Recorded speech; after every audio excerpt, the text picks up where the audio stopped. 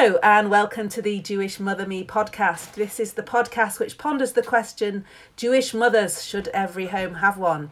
My name's Angela Epstein. And I'm Lynn Dover. And our third wheel, Noemi, is away at the moment, but she did send a note. And we are absolutely thrilled and delighted today to welcome the award-winning author, journalist, writer, speaker, Howard Jacobson. Howard, hello and welcome to Jewish Mother Me. Hello, lovely to be in wherever you are. We're actually beaming live from North Manchester, a part of the world which obviously has had a seminal influence on you and the work that you do. I grew up in that part of the world.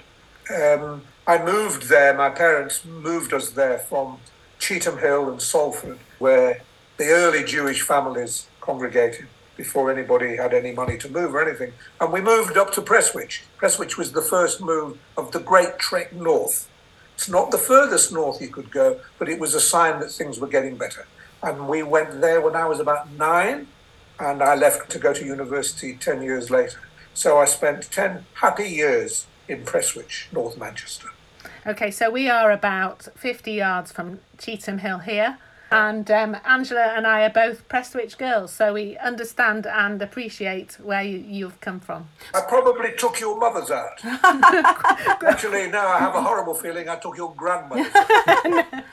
As I say, this is the podcast that celebrates Jewish maternal wisdom, amongst many other things. And as luck would have it, the latest of your 23 books is, of course, Mother's Boy, which is this stunning memoir, which you've only got round to writing out, am I allowed to say, at the age of 80? That's what I am now. You're not really allowed to say it, but after you've said it, there's not an awful lot I can do about it. It was published early this year when I was still 79, and it took me 2 years to write. So it's a youthful book. Actually, it's a book of my late 70s. I wrote it in my late 70s. It stops at a certain point. It stops at about the age 40 when I start writing. So I am late with everything. So, Howard, obviously this is the Jewish Mother Me podcast. The book is called Mother's Boy.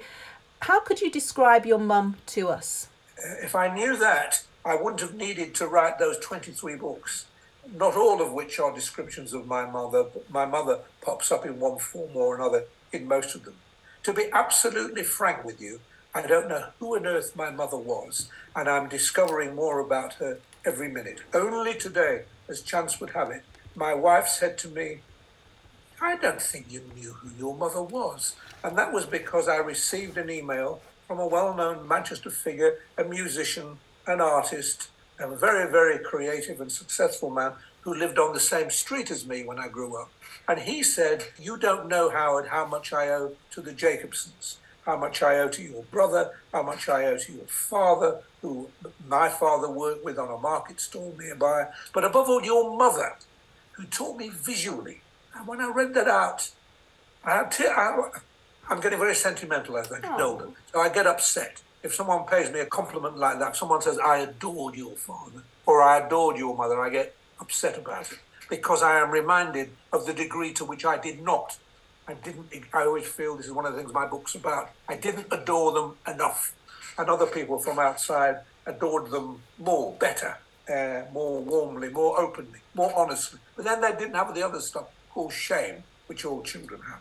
When he said my mother made him look at things and taught him visually, I don't know who he was talking about, because I don't think of my mother as that.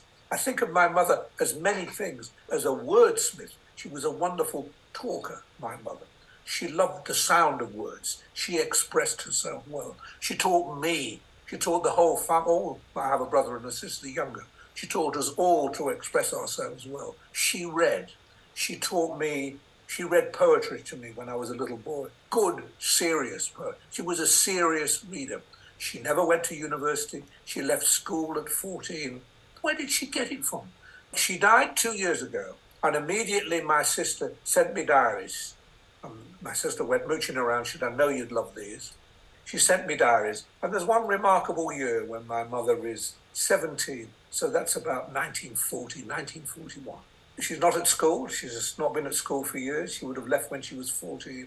And she's describing her life in Manchester in 1940, 41, with the bombs falling, worrying about her mother, worrying about her younger sister, who's been sent into the country, an evacuee, but nonetheless living a life in Manchester, seeing lots of men, one of whom was my father, who she's a bit worried about and not sure he's the right one for her because he keeps asking her for a kiss and saying, if you don't kiss me, I'm going to kill myself. She thinks that's a bit extreme. And then he says, if you don't kiss me, I'm going to take to drink. That makes her really angry. It also makes me and the family very funny because my father's idea of drink was like a half a thimbleful of Polwyn's number, whatever it was. But the most extraordinary thing is the life she's describing. She's working as a milliner. She's collecting money for the Jewish hospital. But in the evening, she's going to opera. She's going to concerts. She talks about a play by George Bernard Shaw she's just seen. She talks about going to see the film of Wuthering Heights. She compares it with the novel Wuthering Heights. She is more intelligent at 17, more culturally aware than I was. And if you ask how she would compare now with a girl of 17 or a boy of 17, it's another world. It's absolutely another world. Of course, she doesn't have the horrible, horrible distraction of that thing that's bringing us together, which is the internet and all that. And she's out there living, to all intents and purposes, in Manchester, a cultured life. She goes to the library. She said, I love reference libraries. I assume she's describing Manchester Reference Library, which I loved and used to study there in the middle of town. I love reference libraries. She just loved books. So the painting thing, I don't get. But all right, that's the side of my mother that I didn't encounter. And I go on discovering things about my mother when I meet people who talk about her, who describe her in a way, looking up the way she talks about herself in her diary when she's 17. You get the sense of a very confident, assured woman, capable of going anywhere, talking to anybody about anything. The mother I remember, so when there's that date, from when I'm 6 or 7 and I start looking at my mother carefully, was quieter than that, shyer than that, more anxious than that, to the degree that I wonder how far motherhood, one hears this, motherhood, it became her life. Motherhood is what she lived for, her children, her children's children, their children. That became her life, common story. But I'm not sure it was good for her to have me. I'm glad she did, because here I am, and otherwise I wouldn't have had the fun I've had. But it's as though it diminished her in some way. She would never have said that. I doubt she would ever have thought that. But she became a little shrunken, it seemed to me. But that might be just because the way a son sees a mother. Did I shrink her because I was ashamed of her when she came to collect me from school? Why? She was a nice-looking woman. But then sometimes I didn't like that dress, and I thought she'd put on a bit of weight, and she embarrassed me in front of my friends. But I was her most stern critic. That's terrible, isn't it? That your child, the child for whom you give everything, is your most stern critic. That's the quirk of nature, isn't it? We talk about Jewish mothers as sometimes having a stereotypical character, don't we? Yeah, the balabusta. But she seemed to want to sort of better herself. She wanted to enjoy her culture much more than most women probably, I don't know, at that time. How did she make you want to learn? Well, you said she wanted to better herself. What she mainly set about once she was married and had me and then the next two was to better us. She wanted us to do well. She had high ambitions for us. She did better by the two boys. My brother is 4 years younger than me and my sister is 6 years younger than me. The boys did better. There's no question of it. We were given more encouragement. I don't say we were given more advantages, but we were told we were given more confidence. And my sister, we're all still alive, thank God, and well. But my sister never got the breaks. I think that was a sign of the times. That certainly happened with my mother and her brother as well. I think, I hope if he ever listens to this, he was the one that was encouraged to go to medical school and do all that sort of thing. But my mother was encouraged to get married and have children. So definitely exactly a generational thing. It's fear partly. It was fear. Fear that something could go wrong. Fear that she would not be happy. The most important thing that she wanted for us was that we be happy. I write about this in my memoir. It's so surprising sometimes to realise that, you think you've given them, look, Ma, I've won prizes, I've written all these books. I know you wanted me to be a writer because you valued being a writer. I discovered from her diary, she describes what she wanted. She never told me she wanted to be a writer. Suddenly I open up this diary, ambition, it says in big letters. Ambition. I want to be a writer. How did that make you feel when you were you came face to face with this, obviously this spent hope, because she didn't become a writer. I mean, she brought up the most marvellous writer, which was a huge contribution to literature in itself. But to come face to face with that kind of lost ambition, how did that make you feel as a successful writer? It upset me a great deal. It upset me to feel that she'd not lived out her ambition for herself. I'm not going to say dream, all that living out your dream stuff, but she had ambitions. But she never talked about that as a failed ambition, so I don't know whether that was just something that popped into her head and went out again. When did you discover this? I discovered this not long after she died, just as I was finishing the book. I was just finishing writing the memoir. So in time for me to put... So the memoir begins with her death, actually, although I was writing it while she was still alive. And it ends beautifully, I think. Thank you, Mum. I never say Mum, I say Mother. If you catch me saying Mum, say don't do it. Never ever say, why did I say that? I never say Mum. I hate Mum. Thank you, Mother. Thank you for giving me a terrific end to the book. And that's why it's one that I am a mother's boy. In every way, I am a mother's boy. I'm a mother's boy in that she made me, obviously. She also created the kind of boy I was. Mother's boy also implies being a bit of a softie, and I'm certainly a bit of a softie. She made me frightened. I think that was one thing it's hard to thank her for. She made us all more frightened than we need be. And that's what surprises me about the change from this woman walking through Manchester with bombs falling, this young woman aged 17, didn't seem frightened at all, to the woman who became much more frightened once she had children because she had us to protect and us to lose. So we became a source of fear for her. And her fear for us, partly what made her restrict my sister's freedom in some ways, just in some ways, but also she planted fear in me. Everything, she made me anxious. I am an anxious person, and she made me an anxious person. I don't mind being an anxious person. I think if you're a writer, you probably are an anxious person. But she made me shy, and she made me hesitant to try things on. So when I went to university, with my pockets full of toilet rolls, because she said when I went to university, make sure you take enough toilet rolls. That's the kind of anxiety that was instilled into us, all the things that could go wrong, all the minor embarrassments, all the minor inconveniences, the social inconveniences of life. My mother was a mistress of those and what they could be. But the lack of confidence meant that when I went to university, I did not embrace all that university had to offer. To be honest with you, when I went to university, I embraced nothing that university had to offer.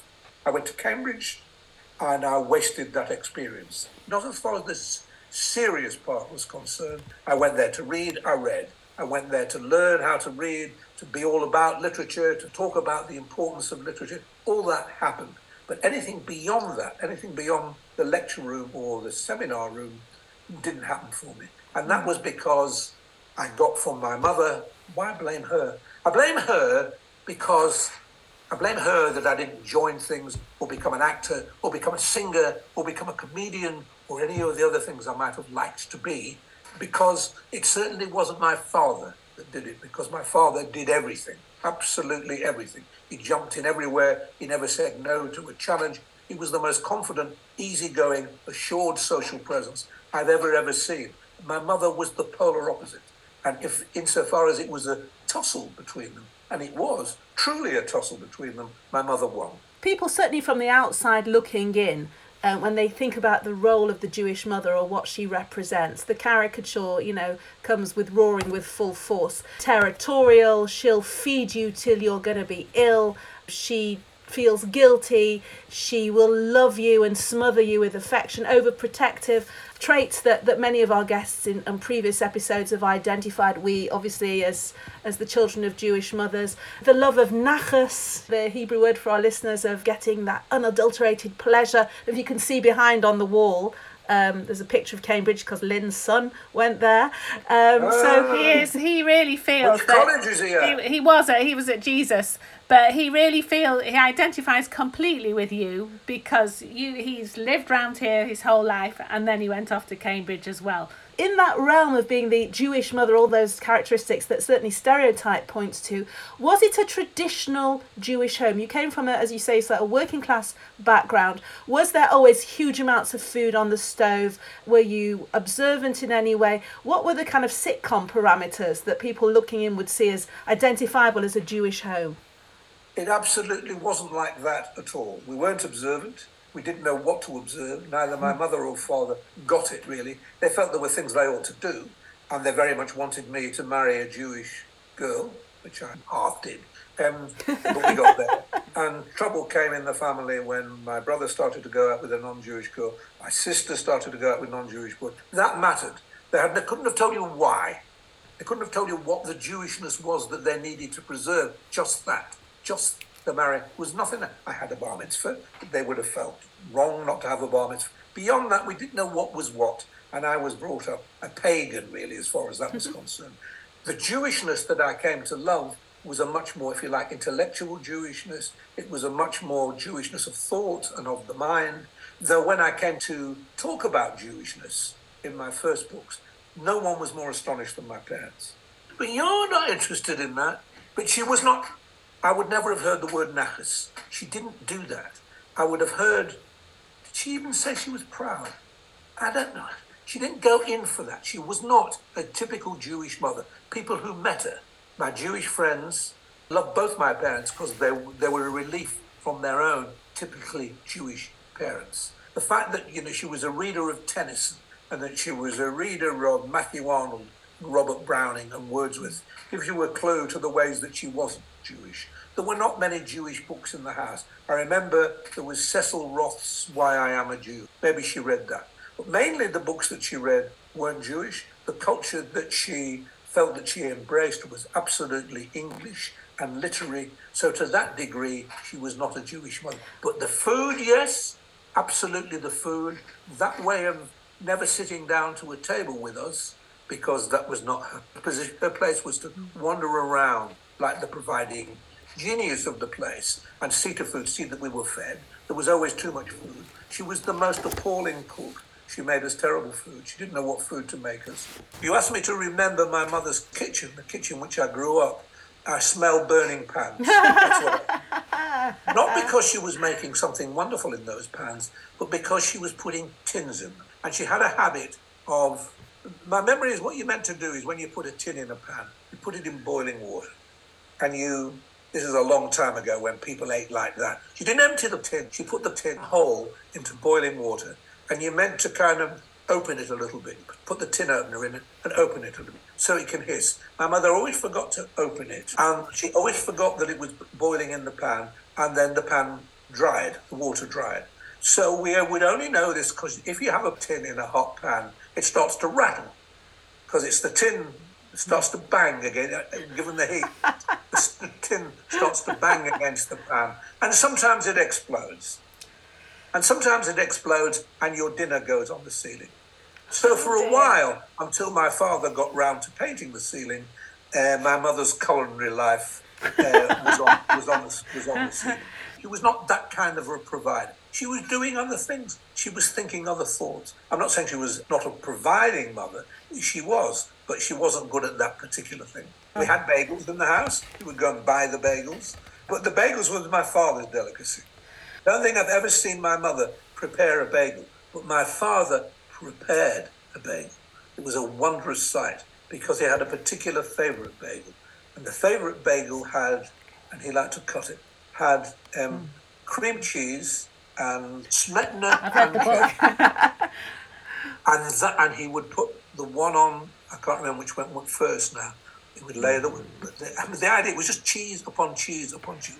Ours was a very cheesy household. My mother made a lot of cheese too. Now, I've seen my mother just slap cheese on a bagel. That would be her idea. But for my father's preparation of a bagel with these two creamy white cheeses, it was a wondrous sight. And he bought the bagels. I cannot remember ever going to a shop buying bagels with my mother. But buying bagels with my father, yes. I noticed that your Yiddish is very similar to my family's Yiddish that you use in the book. So it's very odd to see words written down that you had no idea, that you've never seen in print before. Ongestoppt and Gay Gesunter Hate. and Mishigas and Alishvats, Yoren, all these words. It's been. That's about, you've now just used the extent of my Yiddish. But I don't have a very big store of these words. I make the ones I've got go a long way. When I read your book, it feels to me like I'm reading a cousin's account of my sort of family life. How do people who don't have any contact with the North Manchester Jewish community or Yiddish, do you know how they feel about your writing? Yes, sometimes. I used to. I mean, I've been doing this all along, really. I introduced Yiddish into my very first novel. And at first, people did complain. What does that mean? What does that mean? And say, why don't you have, a glossary? And I thought long and hard about a glossary and thought, no, I don't want to do that, because I wanted the Yiddish to appear as I knew it, as part of the language that I spoke. So that the Yiddish is a kind of an addition to English. So I didn't want to separate them, because we didn't separate them when we spoke. No. But my father spoke his English words, Yiddish words. He didn't pause and I'm now going to use a Yiddish word, get the glossary out. We just use them. And now people don't seem to mind. It might be that I've got better. You learn how to use them in such a way that you're given a clue to what the word means in the context so that they can get it. But the whole point of these Yiddish words is that they are what they sound. Only stopped is what it sounds like. And there's a joy in using them. And I kind of think this is my gift to the non-Jewish world. My gift is to extend their vocabularies and give them words which are more expressive. Wonderfully expressive language though English is, but some of these words are more expressive than the words that they use. And now, every now and then, I'll run into somebody not Jewish and they're using these words. And it's interesting because with Yiddish, there are certain words, obviously they're very expressive, but there doesn't seem to be an English sort of alternative. And I know, working in the secular workplace as a journalist, I'll say, what is all this mishigas, this nonsense? And my non-Jewish colleagues will say mishigas, and I'll say, it's more than nonsense. It's such a full-blooded word. You can't do that. You mentioned earlier on, Howard, that your mum just wanted you to be happy, which obviously is the mantra of most mothers, never mind Jewish mothers, but that she didn't necessarily feel the need to be proud. Now, so for example, when you won the Man Booker in 2010 for the Finkler question, if I was your mum, I'd have had T-shirts printed so that every time I went into Tesco, it would have said, by the way, my son has just won the Man Booker. Did you know? As big a moment as that was, complete triumph in the literary world. How did she react to something so extraordinary and so wonderful? Well, she would not have had a T-shirt made. That would have been drawing attention to it. And the whole thing is, you mustn't draw attention to something. You mustn't do that. She was extremely funny. There are some terrific stories. I will tell you one because it's too good to miss, but you might know it, but it doesn't matter. Around the Booker.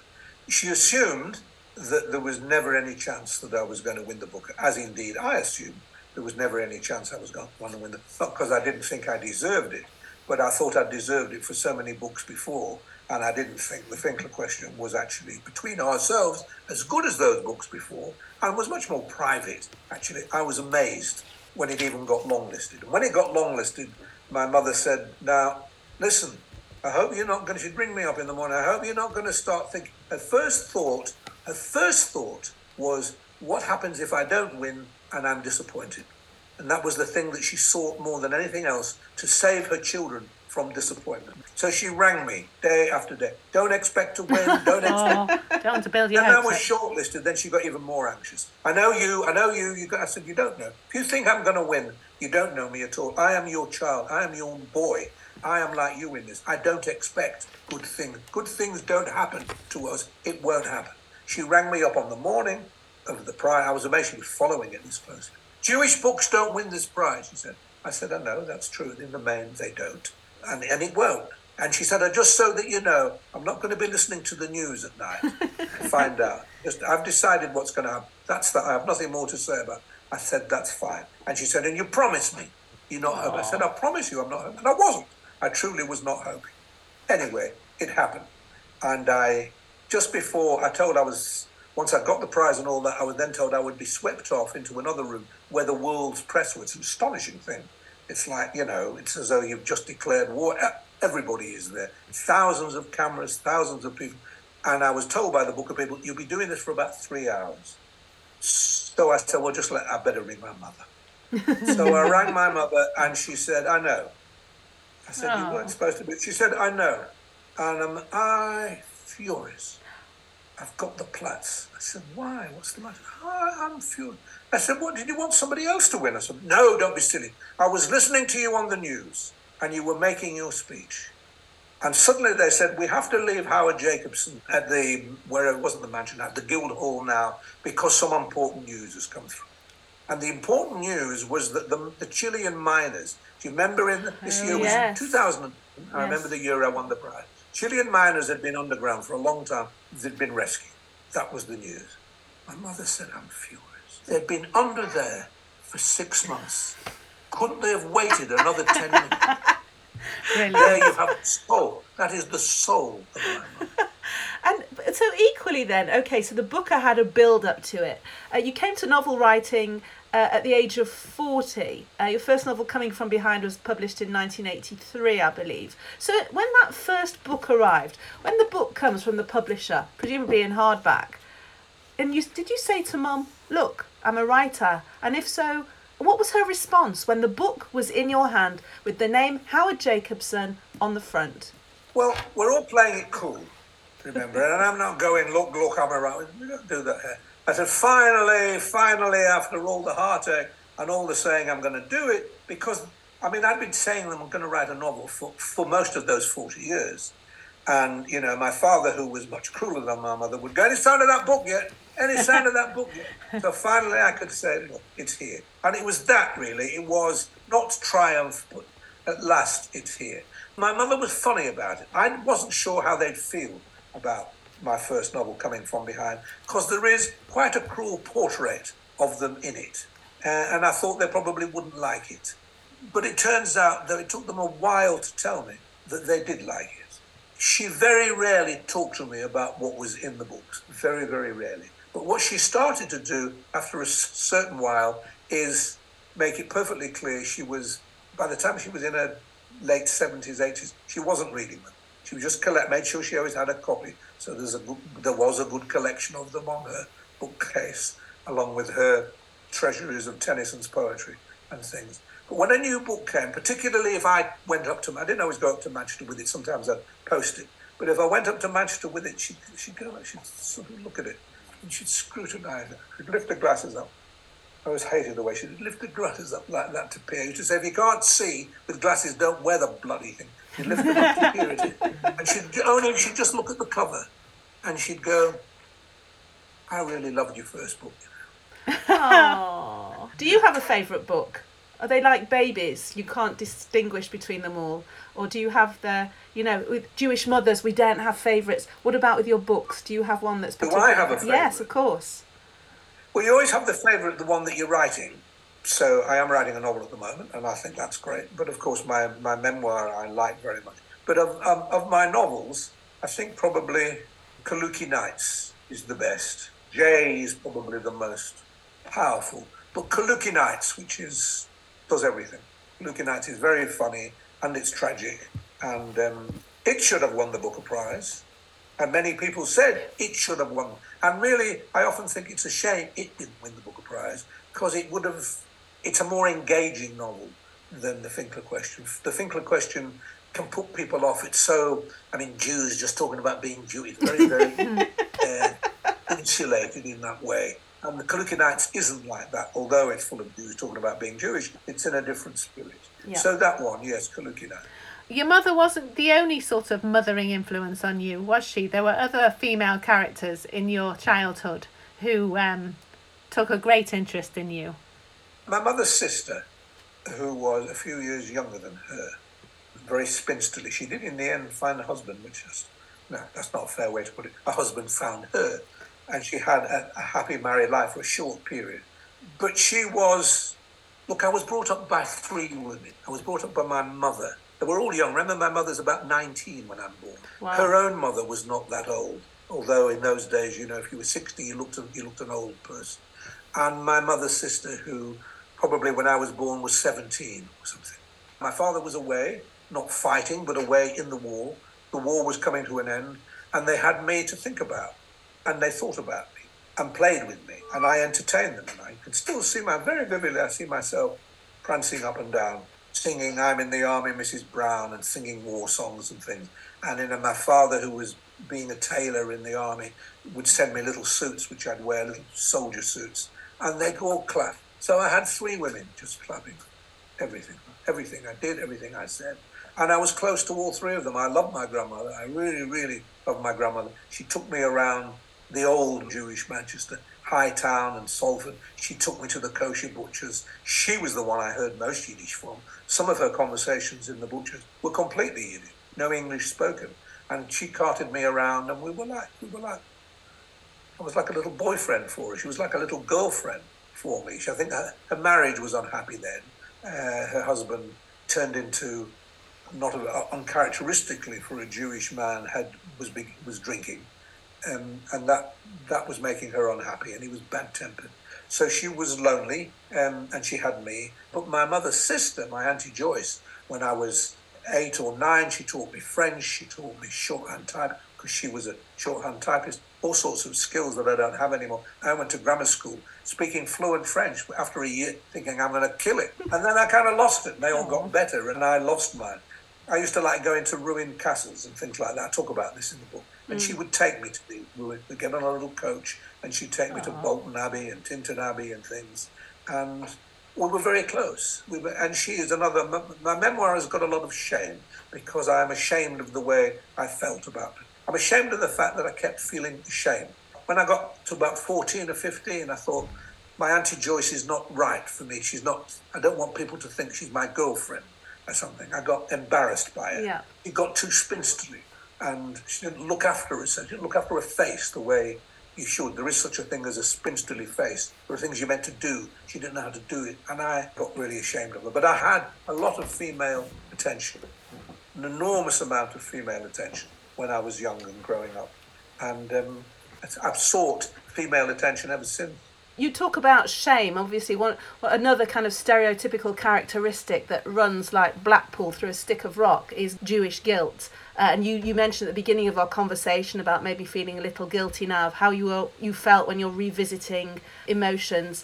You have Lithuanian heritage on your mother's side. Was there anything of that persecution complex coming through that we sometimes associate with that Eastern European background? Yeah, there was. We used to joke that whenever the doorbell rang, we'd all run under the table and hide because the Nazis were here. There was a period when my mother got very self-conscious about the house. We had no money, and my dad was not making a good job of earning money. My mother felt her house was very poor compared to other people's, and she didn't want people in, so she didn't like opening the door to people. So the doorbell would ring, and we'd all go very still, so that nobody would know we were in there. And my joke was, it's because the Nazis are here. But of course, we didn't truly think that. It's very interesting that you mentioned she's Lithuanian, and I didn't know she was Lithuanian until quite late. When I wrote my book and then made the television series Root Schmutz, I'd only just found out that she was Lithuanian, and went to the area where her grandparents, who I'd known, they lived into their 90s, but my great-grandmother, my mother's grandmother, came to my first wedding, as it happened. And I dug up the shtetls where they came from. My great-grandfather and my great-grandmother came from, quite close to the Polish border in Lithuania. And I got very interested in who Lithuanian Jews were, and then got fascinated by the fact that my father was a Ukrainian. And the Ukrainian Jews were, of course, much more Russian. They wrestled bears, they lifted chairs up, they were comedians, they were tumblers, they were acrobats. They were altogether wilder Jews. And Hasidic Judaism comes from that part of the world. And when you read about the first Hasidic rabbis, they were kind of tumblers and acrobats themselves. They came bouncing into Western Europe with that kind of Ukrainian vitality.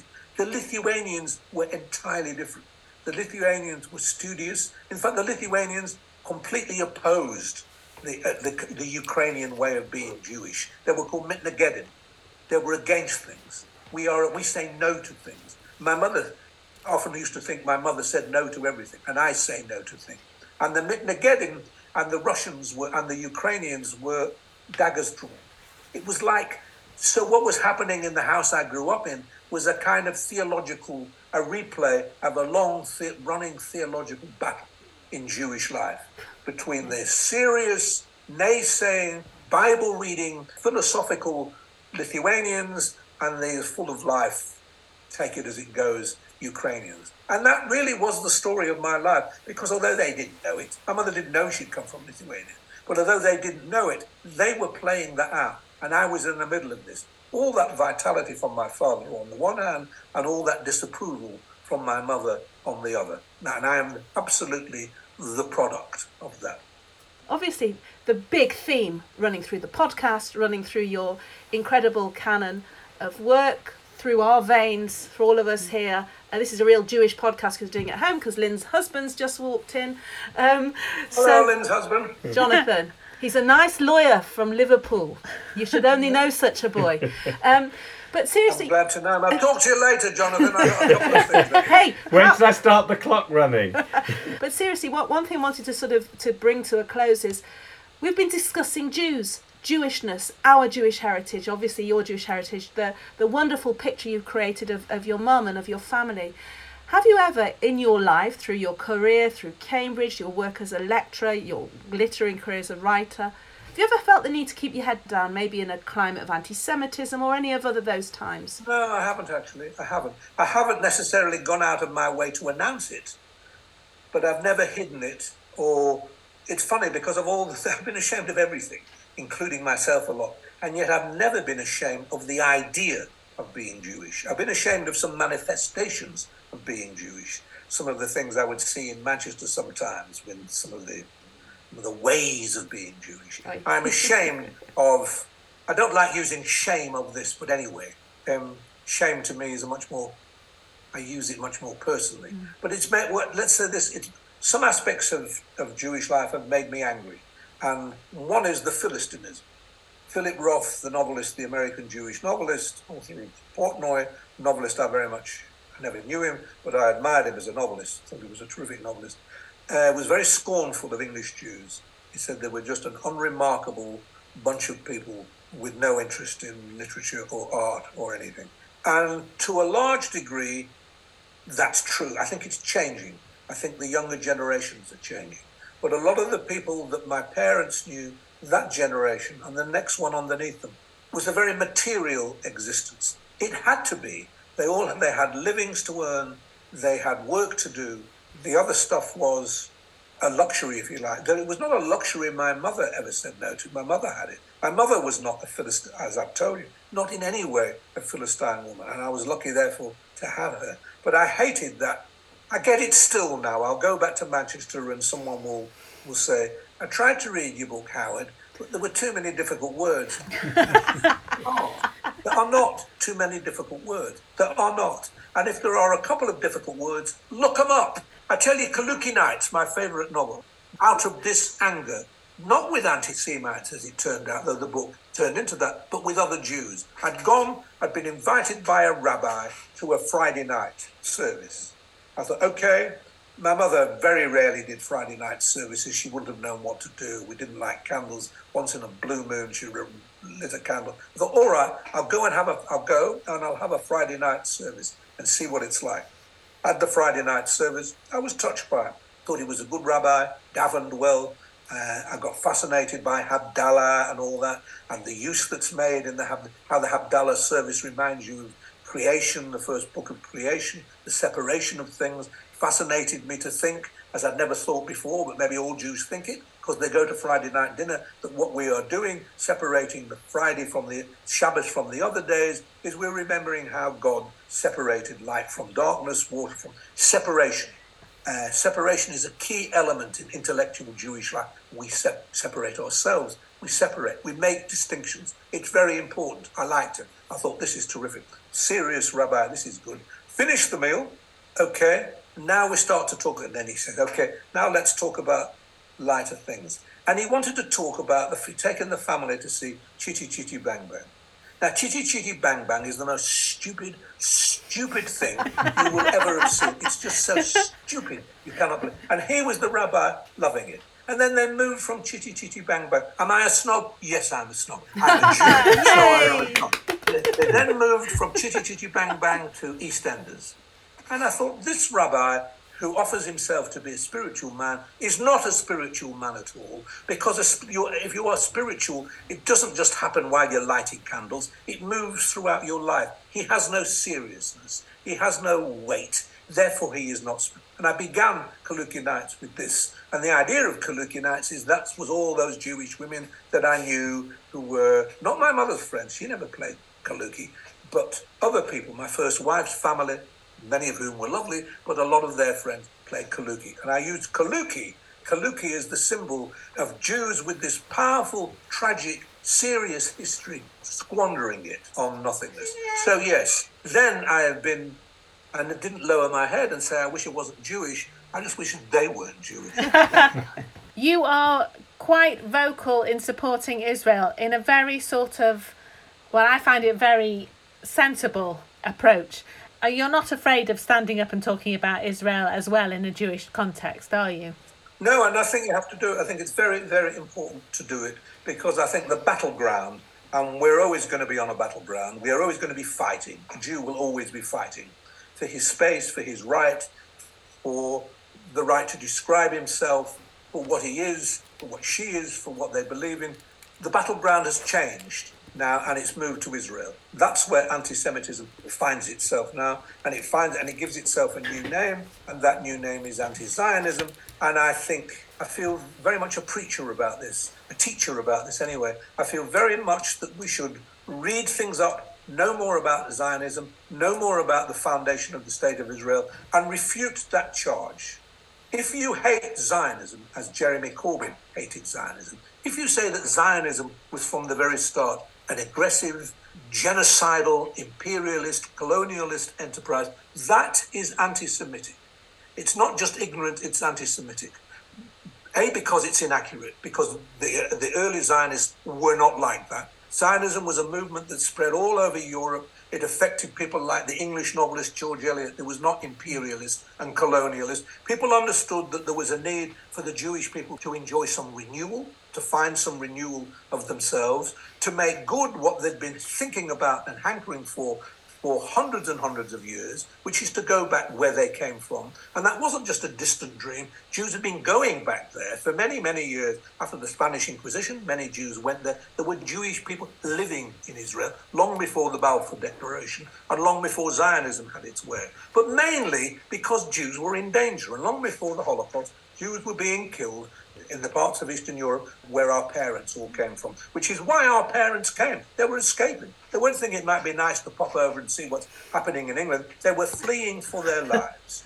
And if you refuse to understand that as part of their flight from being murdered was the State of Israel, if you refuse to grant them that, then I think that's anti-Semitic. It lacks sympathy, it lacks knowledge, and it's a willful distortion of Jewish necessity. And I think it's important we do it. That doesn't mean that we can't say we wish this Jewish administration and that Jewish administration didn't do things differently. That doesn't mean we can't feel when we see the next Gaza thing breaking out, it doesn't break our hearts to see what's happening over there on behalf of the Palestinians as well as the Jews. You can feel both these things. But the minute you go, I cannot bear to see what's happening to the Palestinian people, and it's happening because the Jews always have been Zionistic murderers and so on, that is an anti-Semitic position to take. And I think it's terribly important that we, who are supposed to understand this, go on making those distinctions. Howard, thank you. Amen. It has been the most glorious hour listening to you. We could listen all day, but we don't want Lynn's shoulder of lamb to curdle or...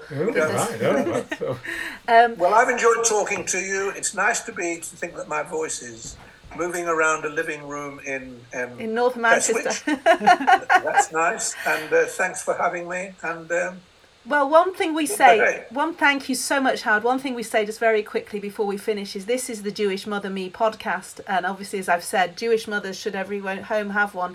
If there was one soundbite, one piece of Jewish maternal wisdom you would disseminate, you would give out to our listeners that you've picked up, what would it be? The kind of back of a fag packet piece of Jewish wisdom, if you have something that you can share. I think we should remember that we have the best sense of humour of any other people. And we have the best sense of humour because we know this is my piece of wisdom. I will give you my piece of wisdom. Sure, that's good for us. Okay, so this is not something I've heard, it's mine. I've coined it. People say, why are Jews so funny? And that is, Jews are the funniest people they've ever been because Jews have got the best sense of humour because they know that life is not funny. Amen. Howard Jacobson, on behalf of me, Angela, And Lynn. and our producer Phil from Northern Air Productions, And Lynn's husband, Jonathan, over there. a real family, Yes. a real family production. Okay, what we lack in obviously in all the upfront sort of seriousness, we give you with warmth and Jewish love sending out to you. But we thank you so much on behalf of Jewish Mother Me for joining us My today. pleasure, and Thank you. I receive your Jewish love with gratitude. It's Thank been a you very much. privilege. All the very best to you. And every good wish with the book. We hope that it continues to get all the success it deserves. Until next time, I'm Lynn Dover. I'm Angela Epstein. Bye. Bye.